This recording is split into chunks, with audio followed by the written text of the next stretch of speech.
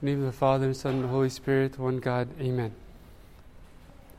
So if you remember, anytime you've done any work in your yard, you'll typically have to cut the grass, pull out some weeds, do some of that heavy work, and every once in a while, if you're clearing out the weeds, you'll find a very tough, stubborn weed, like one of those weeds that just won't pull out, and you almost have to blow your back out to pull it out. And those are the weeds that have very strong roots. If it's been growing for a while, then you almost have to dig it out. You can't just pull with brute force. So I remember I struggled with those tough weeds whenever I would have to clean around the yard whenever I lived with my parents. Now I don't have to do anything because we have an HOA and I don't have to pull out any weeds. But if you remember, those tough weeds are the ones that have those strong roots, the ones that are, deep and strong, and they've been growing for a while, and they're basically immovable, right? Unless you have to do some heavy work to pull them out. So Christ talks about 4 different types of ground, and one of the grounds that don't do well are among the stones. The stones don't allow the seed to really grow and develop roots. And Christ says that once the seed falls on this type of ground, it doesn't really produce fruit because the plant can't grow without the roots that are necessary to really grab a hold of the soil and to have a firm, strong foundation. So roots are important. I'm not going to really mention a lot about the type of ground, but I want to meditate on the roots themselves. And when you see strong roots, it's almost like they have their own mind. You'll walk through some sidewalks sometimes, and you'll see how the roots are growing through the concrete. And sometimes I'll be biking, and if I'm biking on the sidewalk, I have to be careful because if I go through some of those little roadblocks with the roots, you'll get hurt. So roots are very powerful, they're very strong, and they're necessary to have a solid foundation. Okay, so for us to reflect these roots, we have to be firm, and we have to have a solid foundation. We have to be strong. In a sense, we have to be rigid as well. In a sense, we have to be stable, and nothing can shake us. Nothing can really move us if we're like these strong roots that Christ says are necessary for the seed to really grow and to produce fruit. Okay, so this doesn't mean that we have to be rigid in a legalistic sense, right? And our faith is far from that. Our faith is not a legalistic faith. It's not about the letter of the law. Okay, so some of the servants have been studying the book by Dr. Eugenia Constantino called Thinking Orthodox, and she mentions this beautiful quote. She says, "We take the church, our spiritual lives, and our doctrine extremely seriously, and yet the Orthodox phronema, which is the mindset or the attitude of orthodoxy, is essentially relaxed. It's not rigid, not demanding, not stressed, but calm. Anxiety and obsessiveness are qualities of the world, but our relationship with Christ results in freedom and inner peace." Okay? I would even go so far as to say that real Christians don't need these rigid rules, these guidelines to really direct their life. We should live by the Spirit, right? And rules are not really necessary whenever we advance in the spiritual life. Rules are unnecessary whenever we become mature. Right? So St. Isaac the Syrian says, keeping rules is necessary during one's spiritual childhood, but when one has reached maturity, rules become ineffective. Right? Once we mature, we don't really need the rules that guided us in our childhood. Right? But this begs a very important question. how many of us are spiritually mature? How many of us are adults in Christianity? How many of us have passed through spiritual childhood and reached that stature of maturity?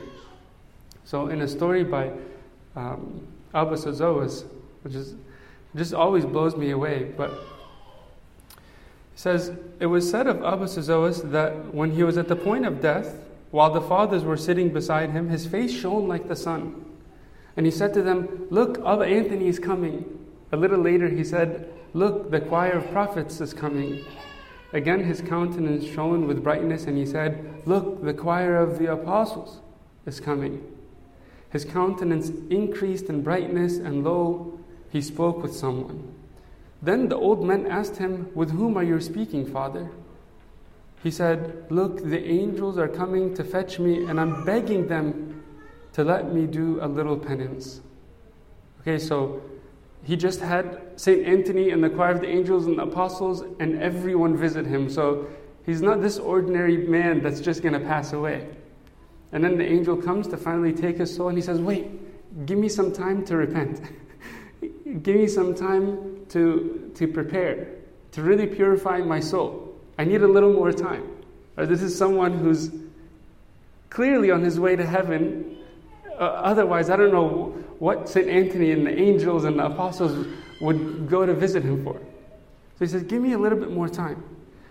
So the old man said to him, "You have no need to do penance, Father." But the old man said to them, "Truly, I do not think I have even made a beginning yet." Now they all knew that he was perfect. Once more his countenance suddenly became like the sun, and they were all filled with fear. He said to them, "Look, the Lord is coming, and he is saying, 'Bring me the vessel from the desert.'" Then there was a flash of lightning, and all the house was filled with a sweet fragrance. So what Abbas Azoas was telling his disciple is, I'm still a child. I haven't even begun to struggle. I haven't even begun. I have not yet made a beginning. A little later, St. Isaac the Syrian says in his homilies, even at the perfect culminating point, there is reading and the labor of kneeling and psalmody. There's still a necessity for abiding by these guidelines and these rules, not in a rigid or legalistic sense, but with firmness, with strictness, like the same firmness that roots have, the same discipline, the same foundation, right? You can't just break roots. Roots are unbreakable. They're immovable. You have to pull them straight out of the ground. And if we're reflecting these roots, we have that same firmness. We abide by these guidelines in a firm way, in a strict way, the same way as the fathers and the elders of the church. Now, a lot of people would say, look, Christ even told us to forget about all of the rules and the nuances of the scriptures and all of these legalities. And he even criticized the Pharisees for all that, right? Right? There's a whole passage in Matthew chapter 23 where he just grills the Pharisees for how rigid they are, right? But it's interesting that there's a subtle little statement that he tells the Pharisees. Because he didn't criticize them for their rigidity. He didn't criticize them for their attention to the details. He didn't criticize them for their discipline and abiding by the rules. As a matter of fact, in Matthew 23:23, he says, "These you ought to have done without leaving the others undone." What he criticized them for was forsaking the spirit of the law in addition to their discipline. These you ought to have done. That's good. You're washing your hands, you're preparing before meals, you're preserving the Sabbath, you're doing this, great. These you ought to have done. But you shouldn't have left the other things undone either. So yes, be firm, be strict. And this is a foundation for our spiritual life. A lot of times you see in a lot of different Christian circles around us that it's all about the heart of the matter. It's all about just going with the flow and doing whatever feels right. Okay? And these are the influences of our Western culture. Like the contemporary Christian cultures around us are all about the spirit and the heart, and there isn't this sense of discipline, of truly abiding by the traditions of the church and the rules that guide us, and having a strict, firm discipline in our life. And we're a very loose culture. And what happens when that trickles into our faith and our spiritual life? We have no foundation. We have no discipline to serve, to love, to pray, to read the scriptures, and we're just tossed about every way in one direction or another by the influences of the world. Bishop Hilarion says, "A rule induces in the soul the humility that belongs to servitude.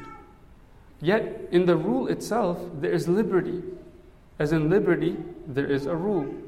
Some people make progress as a result of rule, and some as a result of the liberty which comes from it." So not only is it destructive to just forget about the discipline and the spiritual rules that guide us, but without it, we have no true freedom. A lot of times we think that the rules and the guidelines are to restrict us, right? But they're to give us discipline, they're to give us real maturity.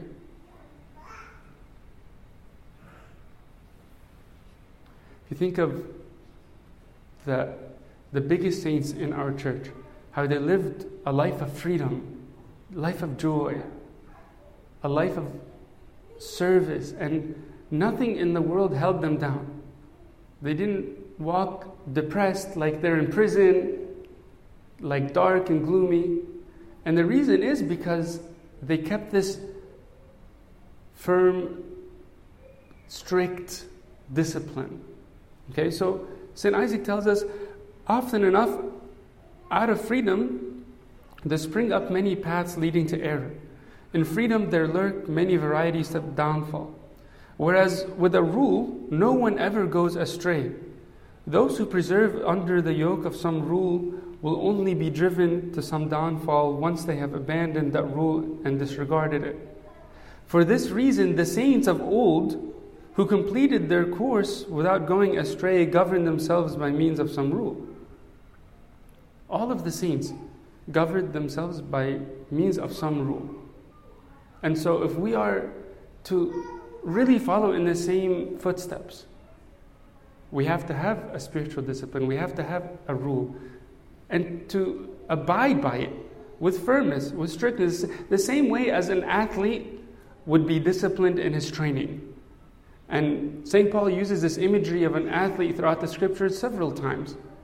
You see, athletes today, and the ones that are serious about excelling, have the strictest discipline.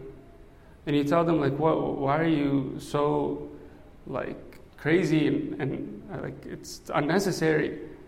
And they'll tell you otherwise. But this is exactly what gives me success. And this is what gives me a sense of meaning and purpose whenever I follow these strict and firm guidelines and disciplines.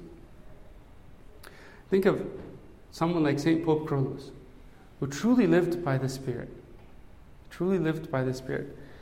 One day in the clergy meeting with all of the bishops, the meeting was getting a little lengthy, and then after a couple of hours, he just stands up and excuses himself from the council with all the other bishops. And they're like, Your Holiness, we're still like not even halfway through with settling all of these issues. And he tells them, I understand, but Vespers are about to start in a minute. And he just left the meeting. For him, the time to pray is the time to pray.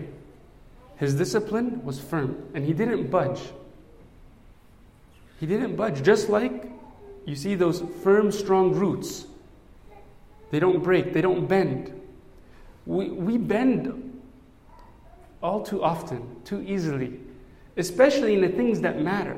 It doesn't mean we have to walk around like Pharisees with a sense of rigidity and legalism, but we have to have a firm discipline in our prayers, in our service, in the way that we love. If you really want to love without compromise, without somebody tempting you to cut corners. Love with a real discipline. Pray with a real discipline. Read the scriptures with a real discipline. The same way the fathers of our church lived. I'll go so far as to say that without this sense of discipline, adhering to a firm, strict schedule and rule, we have no freedom at all. A lot of times we're tempted to think the exact opposite. That freedom is in just doing whatever you want, however you want, whenever you want. Right? That's typically how our culture would define it. Take a look at what Father Jack Philippe says. Real freedom doesn't mean being ruled by one's impulses from one moment to the next. Just the opposite. Being free means not being a slave to one's moods. It means being guided in a course of action by the fundamental choices one has made. Choices one does not repudiate in the face of new circumstances. How beautiful is that? It totally changes our concept of freedom. We typically think of freedom as autonomy and spontaneity. Like, I'll do it my way, however I want, at the time that fits for me. Right? I'll pray whenever I feel like praying. I'll read my Bible whenever I feel like reading my Bible. I want to sleep, wake up, I want to go here, I want to go there. That's on me and whatever I feel like doing. That's freedom. Based on my mood, right? What we recognize is that is slavery to one's mood. That's actually like no autonomy at all. You're governed by circumstances and moods. Real freedom is to be intentional about what you want to do, when you want to do it, and how you want to do it. To be intentional, so that the night before you say, I'm going to prepare for liturgy, I'm going to read the readings, and I'm going to wake up at this time, I'm going to come to liturgy. You make that plan, and by your own adherence to that plan, you are free to choose according to your own discipline. So making decisions based on our moods just makes us prisoners of our whims. Whatever happens, whatever mood surfaces at one time or another. So I want to break this down into two components. Okay? There's a sense of discipline and strictness, abiding by rules in the visible areas of our life and the invisible areas of our life. Okay? So when we think of the visible areas, these are the physical components, right? The things that we see. St. Isaac Assyrian says, works performed with the body precede those performed with the soul. So the visible precedes the invisible. The physical precedes the spiritual. Okay? The man who has not performed bodily works cannot possess the works of the soul, since the latter are born of the former, as the ear of corn comes from a naked grain of wheat. And the man who does not possess the works of the soul is bereft of spiritual gifts. So discipline and strictness, having a real spiritual rule, has to apply in our physical life, in the way we stand to pray, in our posture when we're reading the scriptures, whenever we fast, whenever we control our diet with our food and what we eat. Those physical components are necessary. And as a matter of fact, they precede the spiritual. Okay? Think about how your mind works whenever your body is still. What happens whenever you just close your eyes and you stand still? It doesn't mean your thoughts are just going to settle down, but it's certainly going to help. It's certainly going to help still your mind. It's better than whenever you're moving around and you're on your phone, you're talking to people, like your mind is scattered, it's all over the place. Throughout all of the early several centuries, the church never even had pews or benches. There was no chairs in the church. Like these pews, these benches are a modern invention that just found their way into the church, just within the last few centuries. Okay? So what that meant is, we all stood in reverence, in stillness, right? Why? Because that impacts the way that we worship and the way our soul ascends to God.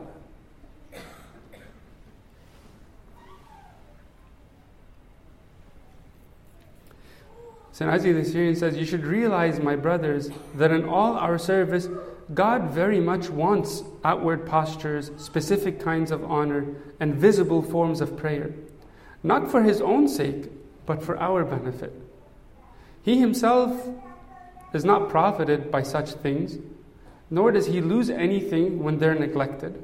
Rather, they are for the sake of our feeble nature. We, as a result of careless habits and various outward actions which lack reverence, have acquired an attitude of mind that shows contempt towards Him.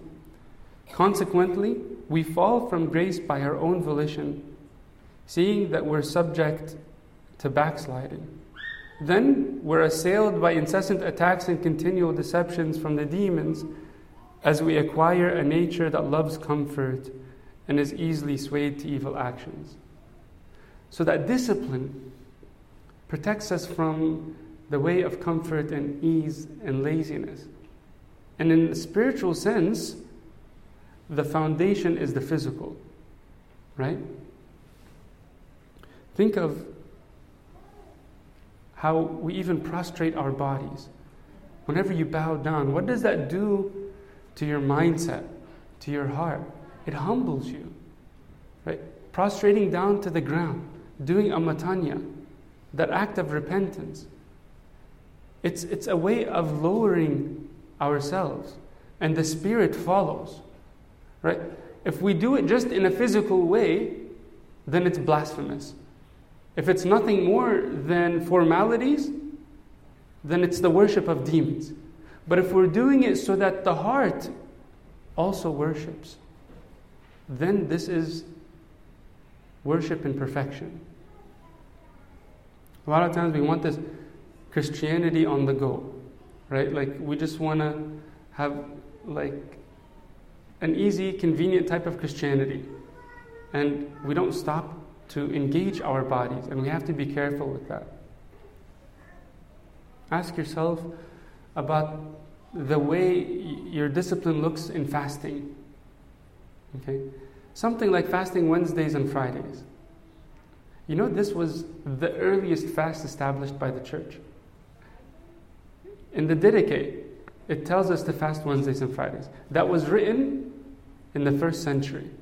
Before Lent and the Nativity fast was formalized and canonized by the church. That didn't happen until centuries later. You remember that every one of you that have children were given the commandment to fast Wednesdays and Fridays? So everybody here, if you're a Christian, you're baptized, you're given this commandment. How many of us actually follow it? Forget following it. How many of us believe that it's important? If you can't follow it, that's fine. But are we honest enough to say, this matters? This is important. I need that discipline. Maybe I'm not there. Maybe I don't have that discipline. Maybe I don't have that strictness to really abide by these guidelines. I don't have the spiritual maturity to recognize that yet. But we have to work on it. Okay? St. Isaac says, fasting, vigil, and wakefulness in God's service, renouncing the sweetness of sleep by crucifying the body throughout the day and night, are God's holy pathway and the foundation of every virtue. The foundation of every virtue are these disciplines. You want to truly love? You want to truly serve? You want to be patient? You want to have compassion? You want to have these virtues?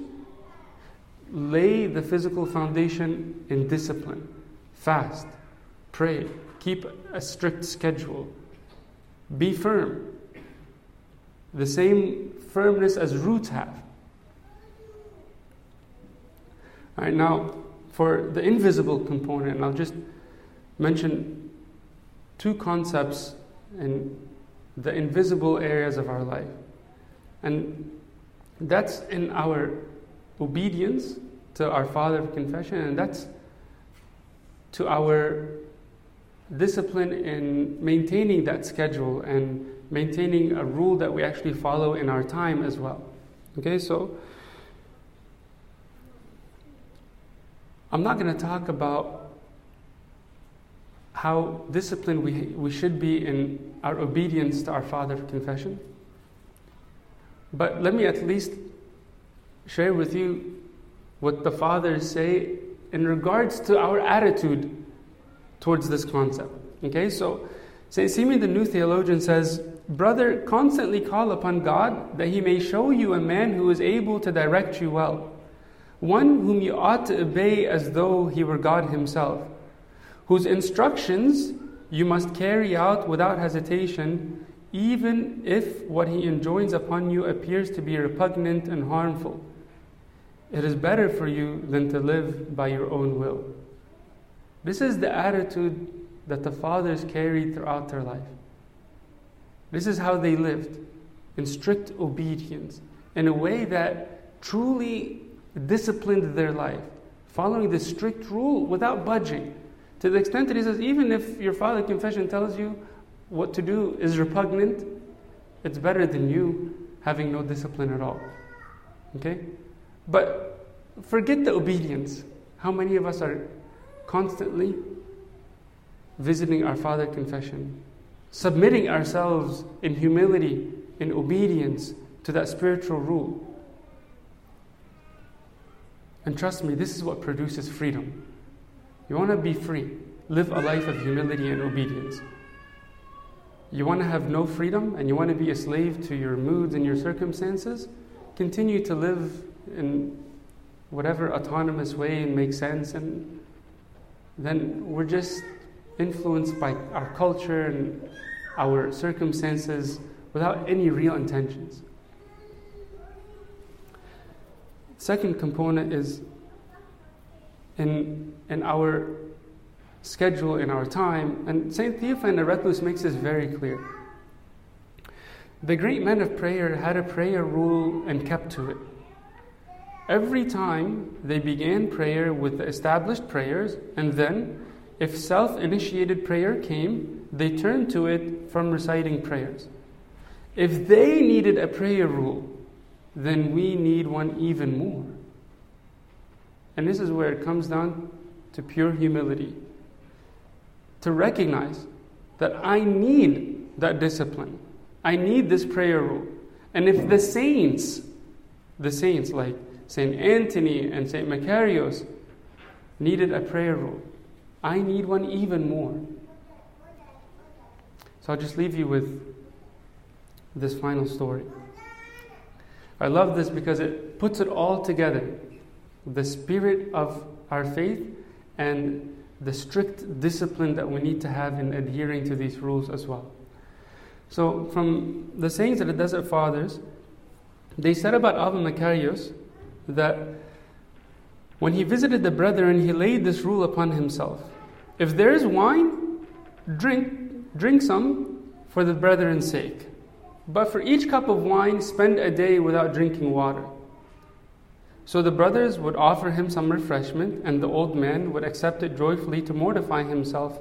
But his disciple got to know about it, and he said to the brethren, "In the name of God, do not offer him any more, or he'll go and kill himself in his cell." When they heard that, the brethren didn't offer him any wine. They heard that, he said, "No more wine," because clearly you're going to spend several days without a sip of water. In his heart, he cared about the spirit of love and hospitality. He wasn't rigid and legalistic. He was willing to compromise for the sake of love, for the sake of fellowship, to share a drink with his brothers.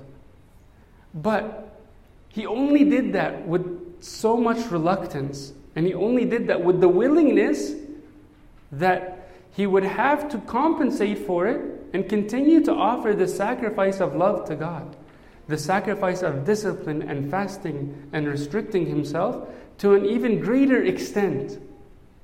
So that whenever he would have to cut one corner here, he would increase his discipline there. A lot of us would be like, okay, I want to share a meal or a drink with my brother, just cut some corners, and we'll be all too glad to do that. Take a few drinks or break our fast and whatever for the sake of love or hospitality or whatever.